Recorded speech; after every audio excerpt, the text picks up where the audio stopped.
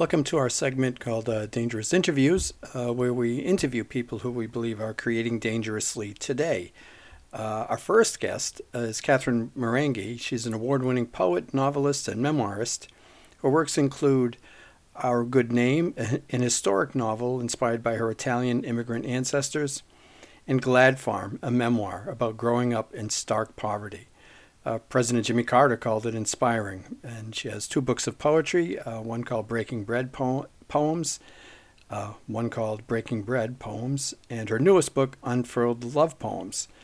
And I think, if you look at both Unfurled, the love poems, and just Glad Farm, I mean, anyone who writes a memoir about their town is absolutely doing something courageous and brave, because people might have to look at their own community in a different light afterwards. So, welcome, Catherine. Thanks for joining us today. Thank you. Thank you.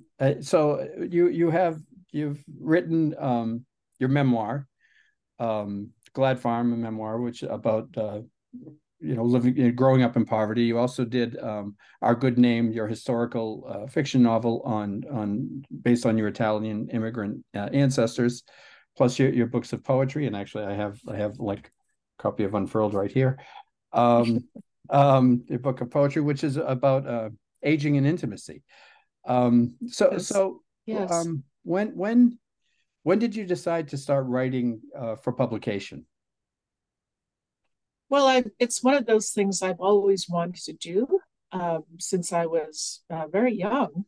But when you graduate from college, you realize that you can't really make a living writing poetry or really writing most anything. Most writers don't make a living at it. And growing up in poverty, I had no interest in being a starving artist. So I was a good, responsible citizen for many years. I had a child. I raised my child. I focused on family and saving for my retirement and all those good, responsible things. And finally, when my son was launched in the world, now was my time to do the kind of writing I want to do. I always had jobs that required some element of writing, public relations, journalism, but the kind of writing I wanted to do, I deferred. Once my son was graduated from college, which was 2013, I said, finally, I'm going to go to writers' retreats, writers' conferences, really focus on my writing. And that's when I went to a writers' retreat in Vermont with the thought of writing poetry, because that's my first love is poetry. But somebody persuaded me I should write a memoir, something that never occurred to me to do. Just sharing stories at the dinner table. They couldn't believe that I had grown up without indoor plumbing. They thought I was making it up. And they said, well, you should write a memoir. Never had occurred to me before that. So that's when I started writing a memoir in 2014, I think. And I started coming to writers' conferences in San Miguel de Allende in Mexico, which is where I now live. And I now live in a very vibrant community of writers. So that has really encouraged and enriched my creative life to be surrounded by a literary sala and literary conferences and poetry groups and poetry cafes and prose cafes. It's a wonderful place to retire to, and I retired a little bit early so that I could focus on writing that I've always wanted to do, but never felt like I could do that and make a living too. I made a choice to make a good living to support my family and defer writing. Other people manage to write and somehow eke out a living while they're struggling and writing. And I admire them terribly, but that was hard for me to do because I didn't want to raise my child in poverty. So I made a choice, and other people have made other choices. But now I have the luxury of doing the writing that I've always wanted to do. That's I think it's great, and I think it's inspiring that you still pursued it years later, where I think a lot of people might not. That the podcast is this is all based on Camus' lecture, "Create Dangerously," and let me see if I can find the quote. But he talks about how it's an unforgiving time to be writing and an unforgiving time to be an artist in his lecture, and of course this is post World War II, with Camus Yes. as part of the French Resistance. And then it's also the rise of the Cold War. And from someone from France saying these things is far different from someone from the United States saying these things, because the battlegrounds were in their backyard. And Yeah. the crimes against humanity were in their backyard. So he talks about a century that forgives nothing, and I'm struck by that, because I'm thinking, well, what has this century forgiven? I don't see much. Uh, Is Go ahead. yeah, certainly many things have not changed. He was writing with a deep concern about dictatorship and censorship. And we certainly are living in a time where authoritarianism is on the rise, much as it was in the 1930s and 40s. And it's very concerning times. We have some of the same worries that he had, that people were afraid to speak out for fear of political retribution. We have new worries now. And in addition to those, we have censorship coming from the far right, and we also have censorship coming from the far left, where people are concerned about cultural appropriation. There's a great worry about offending someone that causes some books to be shut down before they are even published. Yep. And that's a very great concern right now. You must know that Elizabeth Gilbert postponed the publication of her latest book that's set in Russia, in Siberia, because she thought the timing wasn't right, that it might offend or trigger or hurt somebody in some way. Um, Joyce Maynard wasn't able to get a publisher for a long time for her book, The Bird Hotel, because it's set in Guatemala with Mayan characters and Latina characters. Even though she has spent 20 years in Guatemala, there was no interest in her book. She finally found one little small publisher who would take it. And in France, they were happy to publish it in translation. So we're seeing that kind of thing all the time, where books are shut down before they're even published, because of political concerns that may or may not be justified. And it's happening everywhere. There's a Museum of Fine Arts exhibit, Philip Guston, because it depicted lynches and bigotry. And they deferred it because it was an era of Black Lives Matter, the George Floyd murder, and they were afraid to show images of bigotry and lynching and slavery. Why? Why? This was an Right. artist who protested those things. So why wouldn't you show this? This great fear of offending or causing uncomfortable conversation is the exact opposite of what art and literature of all kinds are supposed to do. We are supposed to offend. We are supposed to challenge. We are supposed to make people have conversations and live in other people's lives. If we don't show other people's lives, if we can't talk about other people's lives, it's shutting us down before we even open our mouths, and that's deeply concerning. It is. There was a wonderful piece in the New York Times, an essay about Shirley Jackson's Yes. the lottery, and they discussed where people no longer want to be challenged by not knowing the ending, by having to think about, what does this mean? How do I apply this?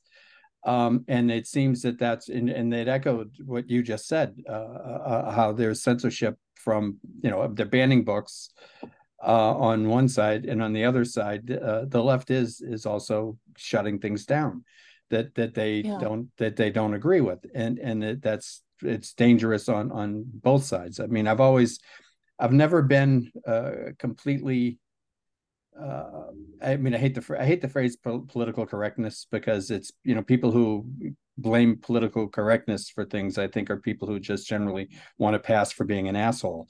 They want to be able to say what they want to say and not Yes. get called out on it. Yeah. Oh, And make it political okay to correctness. be uncivil. They want to Yes. be vulgar and impolite and insensitive. And they're the ones criticizing political correctness, where I think one should try to be correct. One should try to be sensitive. One should be conscious of other people's views and feelings, but not to the point where we're shutting down opinions before they're even voiced. No, I would almost prefer, regardless, like to let the bigot say what he wants to say, so I know where he is, I know who he is, I can identify Yeah. him. There he is. Okay, great. You said that. Now I know who you are. So instead of saying you can't say that, let him, and Mhm. then I can Yeah. identify Yes. who's on the other side much Oh, more I agree easily. completely. I It's agree. instead of course, but that seems to be happening these days. There's an embold the right seems to be very emboldened. I have a stack of books. I always have a stack of books, and there's a book by Victoria Bateman called Naked Feminism, and Hmm. which is terrific. It's about it's her breaking the cult of female modesty, and just in the inner flap it says. Is it right that despite the promise of feminism, women's bodies remain at the mercy of the state, society, and religion? And it's true. And then she talks about the rise, and she's from the UK, but she talks about the rise of the Puritans again, a puritanical movement, which is the same as here. It seems like it's the Christian right that seems to be driving all of these things, much more so than I think it ever has been. I'm we show movies in as part of the Shauna Foundation for free once a month in Southbridge, and we showed Richard Benner's 1977 movie Outrageous, which is about a drag queen living with a woman who's schizophrenic and pregnant. A very very poignant film. Yeah. It's made lovingly and caringly about both of the characters. And it was groundbreaking for its time. It was the first gay themed film to get wide distribution in North America in 1977. I actually remember seeing it in Worcester at the time.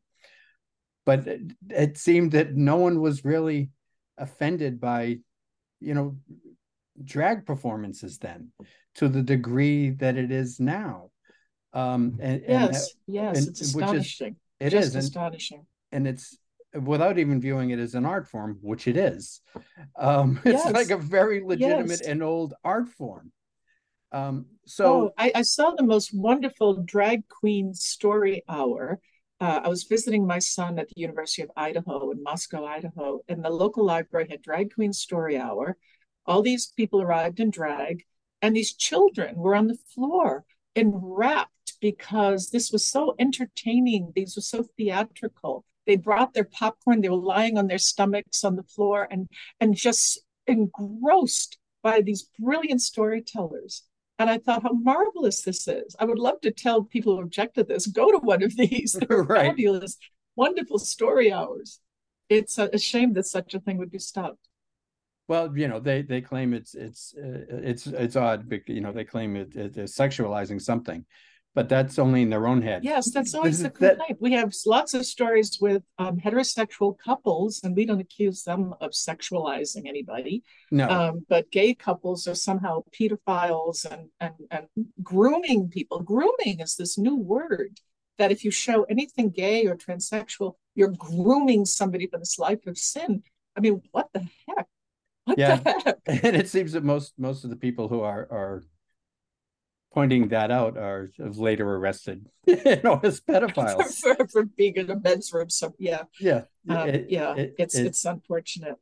There's there's so much going on right now that it's very troubling to see writers being shut down, artists being shut down, filmmakers being shut down, um, because some individual might be offended.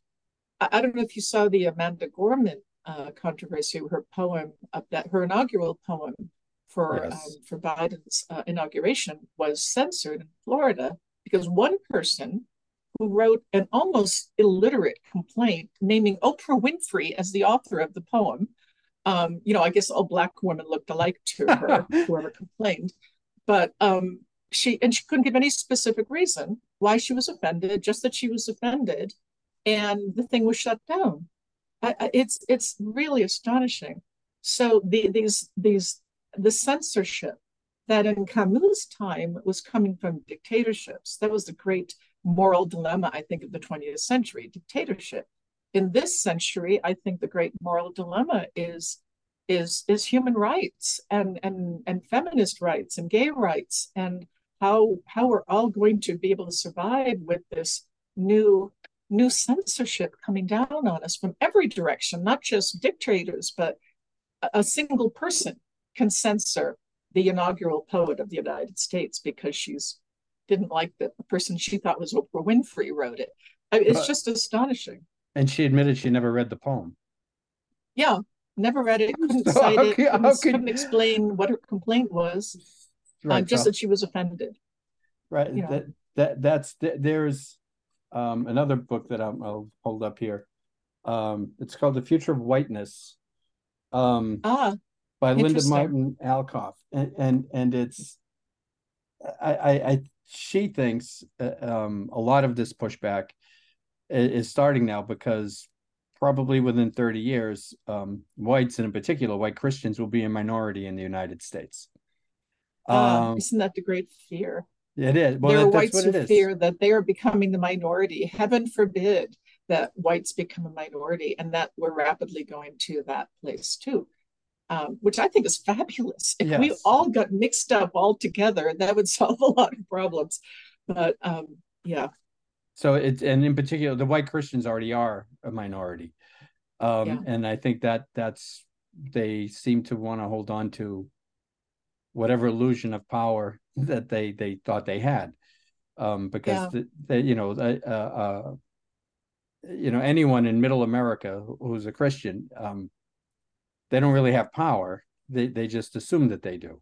Oh, that's a huge problem. People who feel, and that's why Trump rose to status because he was the only one who seemed to be listening to people who are poor. People are finding that the world they thought they knew in the United States is disappearing. It's being threatened. We all grew up reciting the Pledge of Allegiance. I had to recite the Pledge of Allegiance, the Lord's Prayer, and the American's Creed every morning in school. So you get this idea beaten into you that we are the greatest country on earth. We're number one, we're number one, we're number one. And then all of a sudden we're being told, oh no, you're not perfect. You had slavery, you have injustice, you have Black lives that are being destroyed by police. And they don't want to hear all these things that US did wrong. They want to believe we're number one. And Trump came along and said, we're going to make America great again, like in whatever good old days they imagine. And that's what people need to hear. They feel very upset and threatened that the country that they so believed in is being challenged and being told it's not so perfect. And people are very upset by that. They don't want to hear that. They want to hear we're number one. It's Yeah, very hard for them to reckon with. and it's interesting because it seems like it's a sports team as opposed to anything Yeah. else. But Yes. Well, you have that's the number one metaphor in this country, isn't it? it Sports is. and guns are the number one source of metaphors in the United States. So, but we grew up in the same era, and I had to we Yes. had to do the Pledge of Allegiance as well. I In public school we didn't have to pray, but we had a moment of silence, which took the place of I a was in a prayer. public school. These were Yeah, public schools that I grew up in, but happened to be in a very Catholic town. yes. And so every morning we recited the Lord's Prayer and the American's Creed, which I can recite to you now, even still. But it's so jingoistic. It Oh says my God. we will defend our flag. We will, against all enemies. What is this all about? Are we starting an army here of children? I mean, what are we doing here? That is grooming. That is the definition of That's grooming. grooming. Yes. Yes, That but there are people who deeply internalize that. And I consider myself patriotic also. I believe deeply in the ideals that the founding fathers laid out, even though they didn't exactly meet those ideals. But I believe in equality and justice and freedom of speech and all these things laid out in the Constitution and Bill of Rights. I deeply believe in those. But it doesn't mean I'm going to turn a blind eye to horrors that are happening or that happened in history in the United States. no, but I mean it was interesting in our time, like when we're saying these things and people are feeling this greatness. We had race riots every summer. We had the Vietnam War on television. We had Watergate. We everything in front of us, the evidence in our face showed the opposite. Yes. And yet we still didn't, or people at least, we actually didn't grow up that far apart either. I'm in Uxbridge, you were in Milford, we're about 7 miles apart. Yes. old, Uxbridge is an old mill town. And it seems that people just ignored the reality that was happening out there, um, to still think that Yes. we were the best instead of addressing these things to make us the best. It's an interesting challenge for any type of artist, and by that I include video, film and visual arts and writing and music and all the arts. As Camus said, you cannot do this in solitude. You cannot do this alone. You are part of a society. You're part of um, a political reality, and you have to make your voice heard. In whatever way you express your voice, in whatever art form you express your voice, you cannot be solitary. You're not allowed to do that. You have to. And it was a lot for me to think about because I never thought of myself as a political writer. I never thought that that was what I did, but everything I've written is highly political. Oh yes, I that's my why my you're on. novel speaks out against bigotry against immigrants, against all kinds of like bigotry against poverty, against ageism, against all kinds of things that we all experience in our society.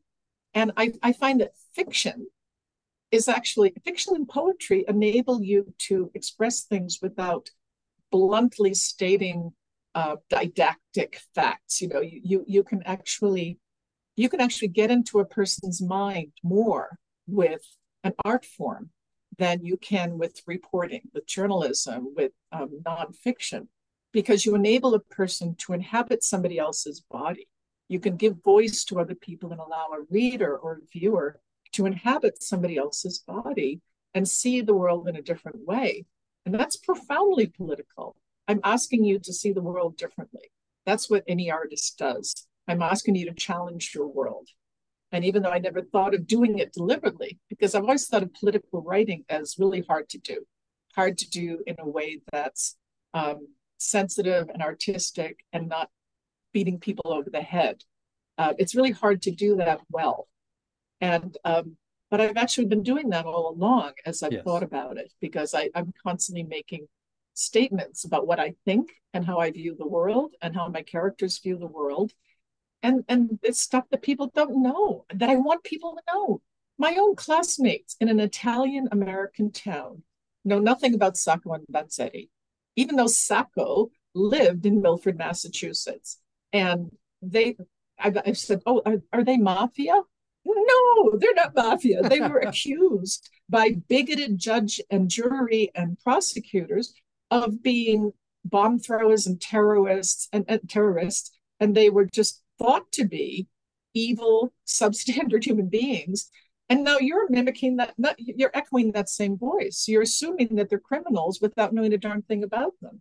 They were criminals. They were innocent immigrants Yep. who were executed for a crime they did not commit out of sheer bigotry of the times. And I want people to know that. I want people to know about the KKK burning crosses on the lawns of immigrants because they weren't Protestant Christian. They were Catholic Christian. That Christian's not good. Catholics weren't accepted by the KKK. And very oddly, a lot of U.S. immigration policy is very much in line with the beliefs of the Yes. KKK. U.S. immigration policy has favored whites, it's favored Protestant Christians, and above all, we favor people who don't come here from somewhere else. So that's exactly what the KKK believes. So U.S. immigration policy has mirrored that in the most horrific way. So for people to not know that bothers me. It really bothers me that people don't know the history of the very town they grew up in, the violent labor union history, the violence of the wars. People just don't know, and maybe don't care, but I kind of want them to know anyway. So it's sad if people don't want to know the history of their own town, their own town. Yeah, it was very similar in Uxbridge. Actually, the Uxbridge Town Hall, the upstairs of the old no, it's still the Uxbridge Town Hall, but upstairs there was a theater, a stage up there. But the KKK used to meet there in the town Ah, hall, and then oh my goodness. it was the French and Irish Catholic who went down and they pulled the fire alarm. And when they came out, they met them with clubs outside, and they kind of ran. They ended those meetings quickly. Oh, wonderful. Wonderful. But it was because they were definitely against the immigrant, the Irish immigrant in particular, the French speaking from Canada. The French Uh, Canadians were one of the big targets because they were always the accusation is they're taking jobs. They're taking good yes. American jobs. And they're Catholic. We don't like that. So the Italians, the Irish, the French Canadians, and of course the Jews have all been targeted by the KKK Well, I with mean, some wonderful resistance from the immigrant community, I must say. they had to. I mean, it's survival. It's funny you said the Jews because the rise of anti-Semitism again in this country is Yes, kind of off the charts, and again, I think it's because of the fact that white um, Christians are becoming a minority. But the interesting challenge to that, at least in her book, the Future of Whiteness, is although some people tend to break the mold, but we're not born as clean slates. You're born to a particular family, you're born into a particular town, into a particular religion, into a particular race, in a particular yes, time that already yes, has defined you as soon as you exit the womb. And yes, that's when I think of any of the Christians who right now feel under attack for their beliefs. It's this is just how this was the world they were born into. So how do you reach them, especially as an artist? How do you reach them to make them understand that we actually aren't a threat to they can live their life. I believe, live however you want, just don't force it on anybody else. I don't know how that's a tough road for me, in creating my art to convince them that, hey, yes. you can be who you are, just don't impose yourself on us.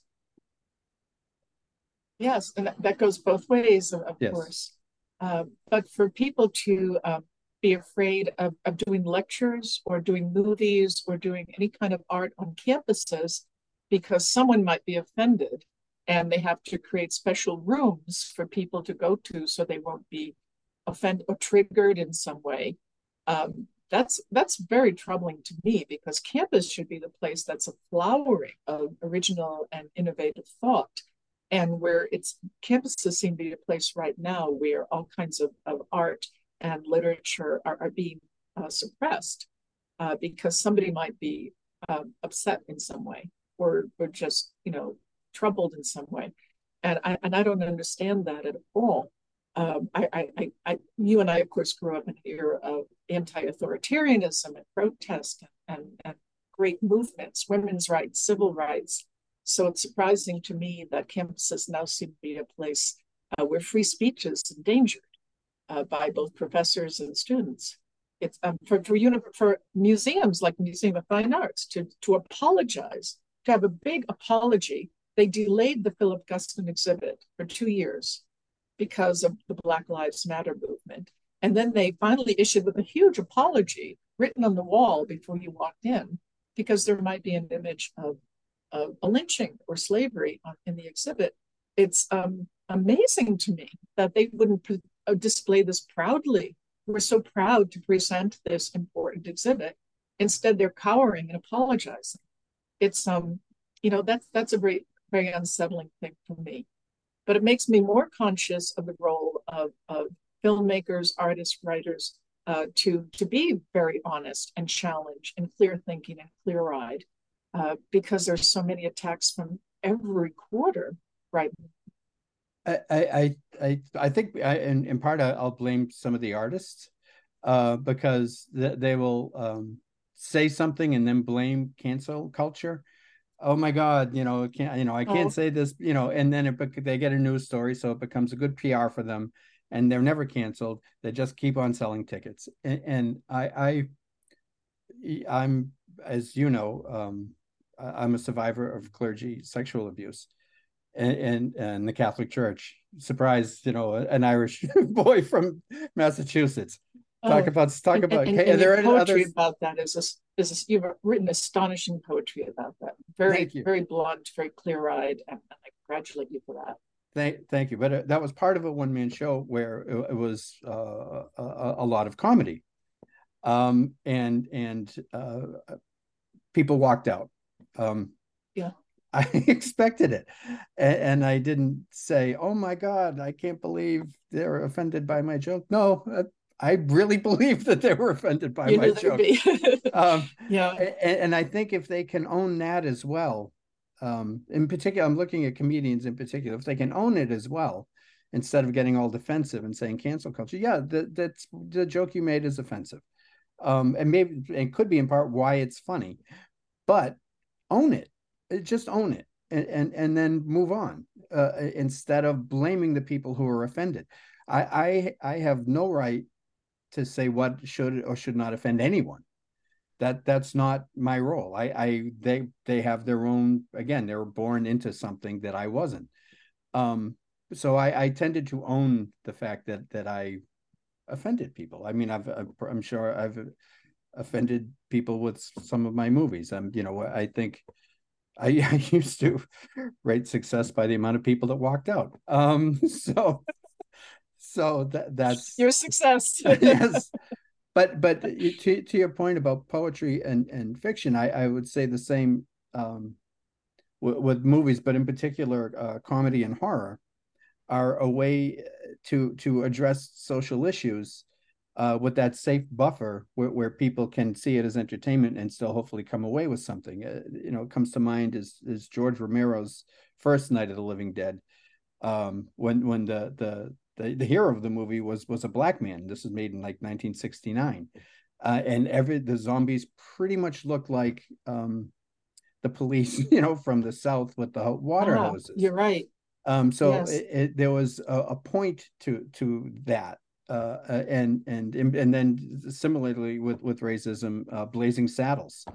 Mel Brooks, Yes. really showed you, how silly and stupid and what racism looked like, while poking fun of you. I mean, it was, Mark Twain said, nothing can withstand the assault of laughter, and I believe that if you can point your finger and laugh at something, Interesting.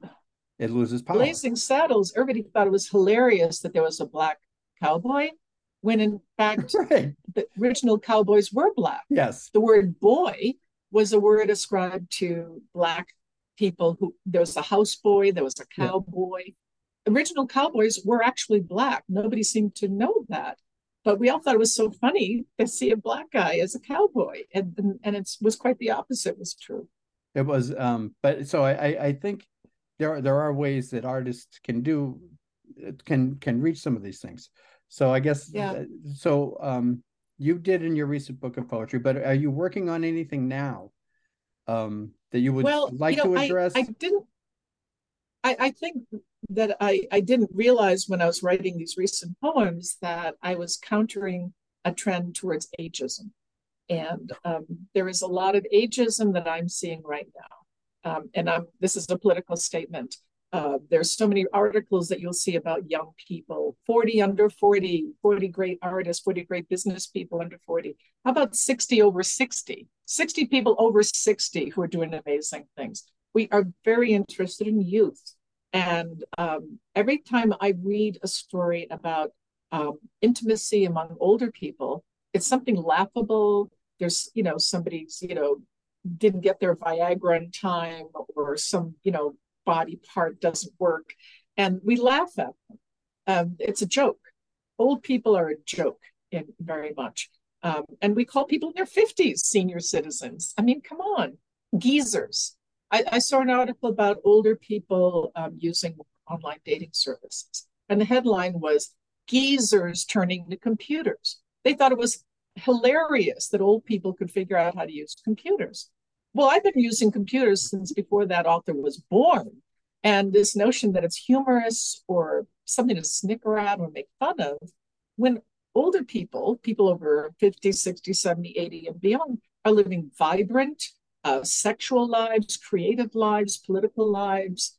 And we're not a joke. We're not a joke. So I wrote a book of poetry, very explicit, sometimes erotic poetry, involving people of a certain age, because we are alive and breathing and have pulses.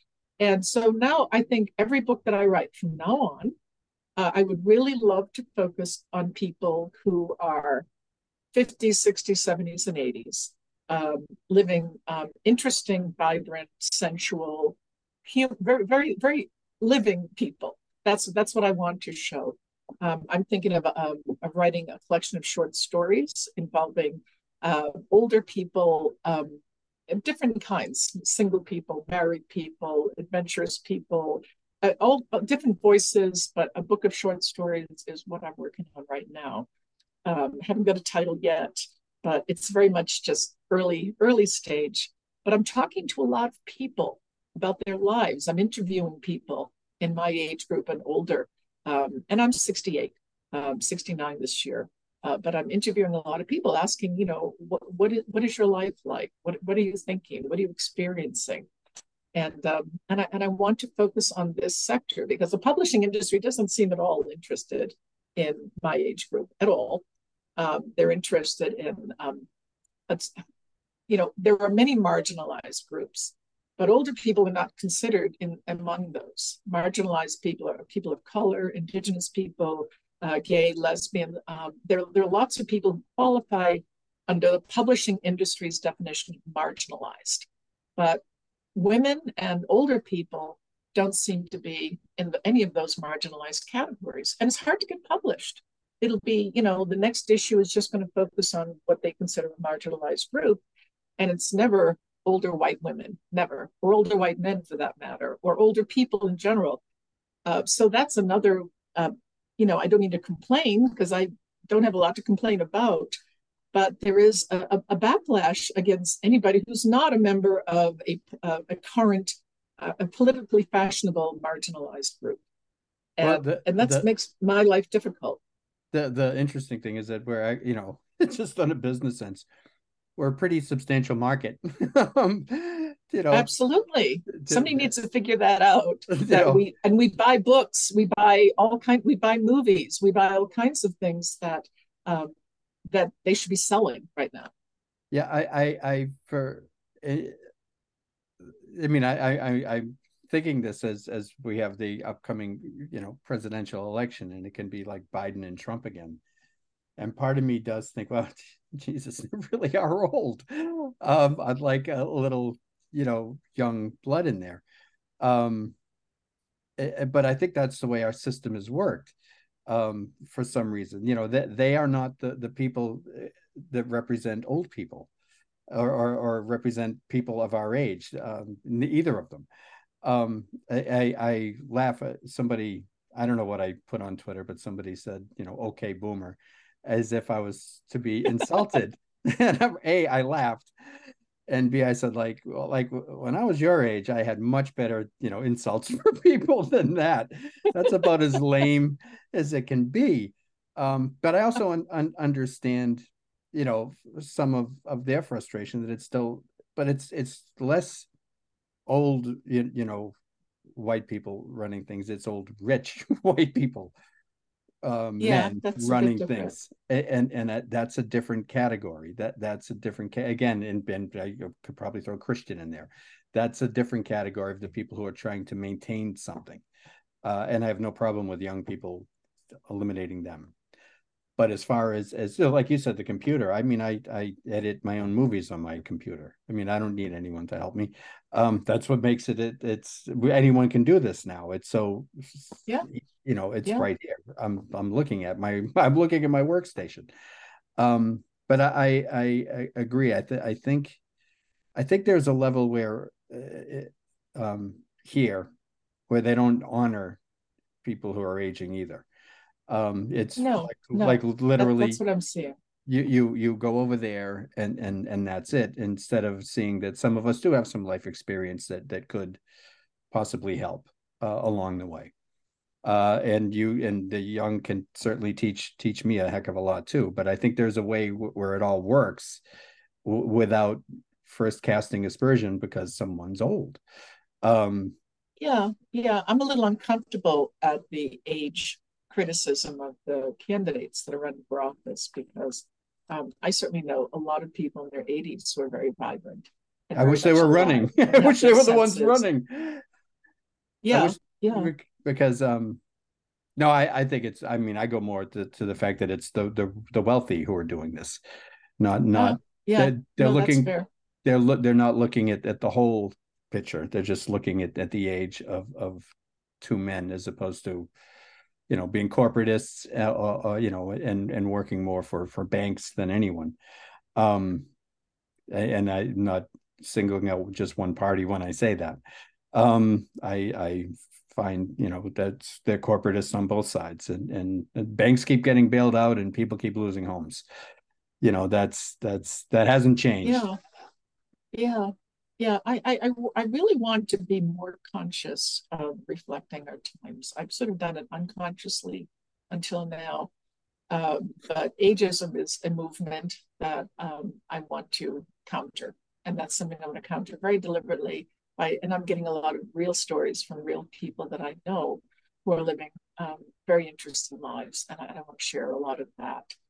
I'm still very interested in immigration and immigrant stories. My book is a story of Italian immigrants. It could have been a story about any immigrant, Jewish, Irish, any Yep. any of them, because they all have the same experience. They're all treated badly in the United States, and if they're white, they maybe can get over that in a generation or two. But the country has been miserable to its immigrants, and immigration policy interests me, and how people view ethnic groups is a concern to me. You mentioned this, there is a lot of anti Semitism right now. I have trouble explaining to people that a book about Italians is not going to be about the mafia. I can't get that across to people because it's so deeply ingrained that all Italians are criminals. And I can't get people to stop thinking that. And some people think I'm lacking a sense of humor because I don't appreciate this. But it's bigotry. It's really ugly bigotry to think that any group, that the Mexicans are all cartels, that the Japanese are all Yakuza, or that Russians are all broad. In every ethnic group, you can look up FBI statistics. Organized crime is always under 2% of the population. In the case of Italians, it's under 1%. But the people have the opposite perception that we're 99% criminals. And I don't think that's amusing. I No. don't like that. And I want people to have a very different view of who people really are, who Italians are, who Irish are. That's not what you think. It's not what you think they are. I can't look at Netflix without seeing, oh, there's Mexican cartels, there's German Nazis. The stereotypes just keep repeating and repeating and repeating.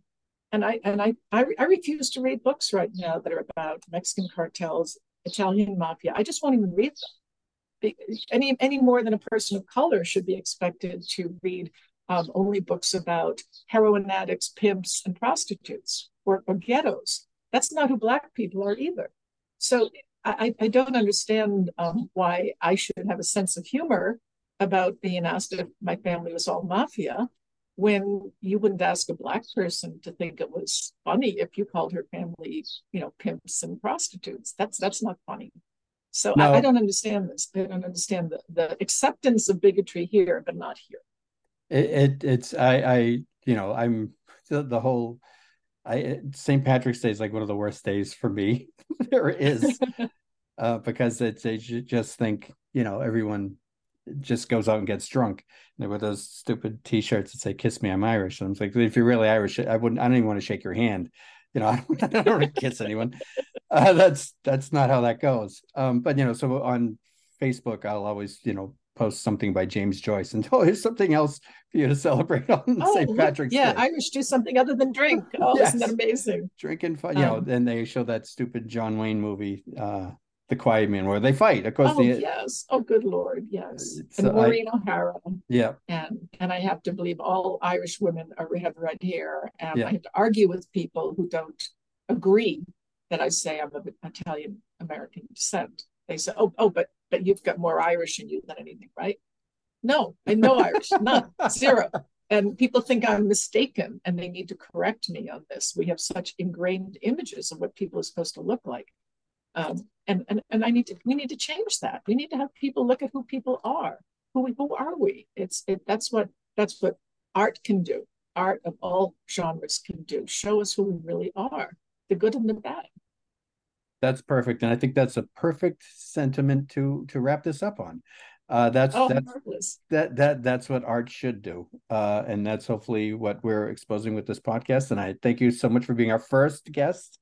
Oh, how Um, exciting. and I hope so. Where can people get your book? Or I should say books. Oh, I have four books. They're on Amazon. I have a website, Marenghi.com, that has summaries of all of them, Marengthi. And and Amazon's and Ingram both distribute my books. So that's the easiest thing to do. But I'd be delighted if people found my books. And I'm on Facebook and social media and all that good stuff as well. Perfect. Well, Catherine, thank you very much for joining us. And Oh, I really enjoyed this. I can't believe an hour went by. Thank yes, you. and I look forward to seeing you the next time you're up in New England way. Soon, soon. I'll All let you right. know. All right, great. Thank you. All right. Thank you, Skip. May I have your attention, please? I think you all remember the bargain we made about staying all night. No such bargain, Vincent. The show's over.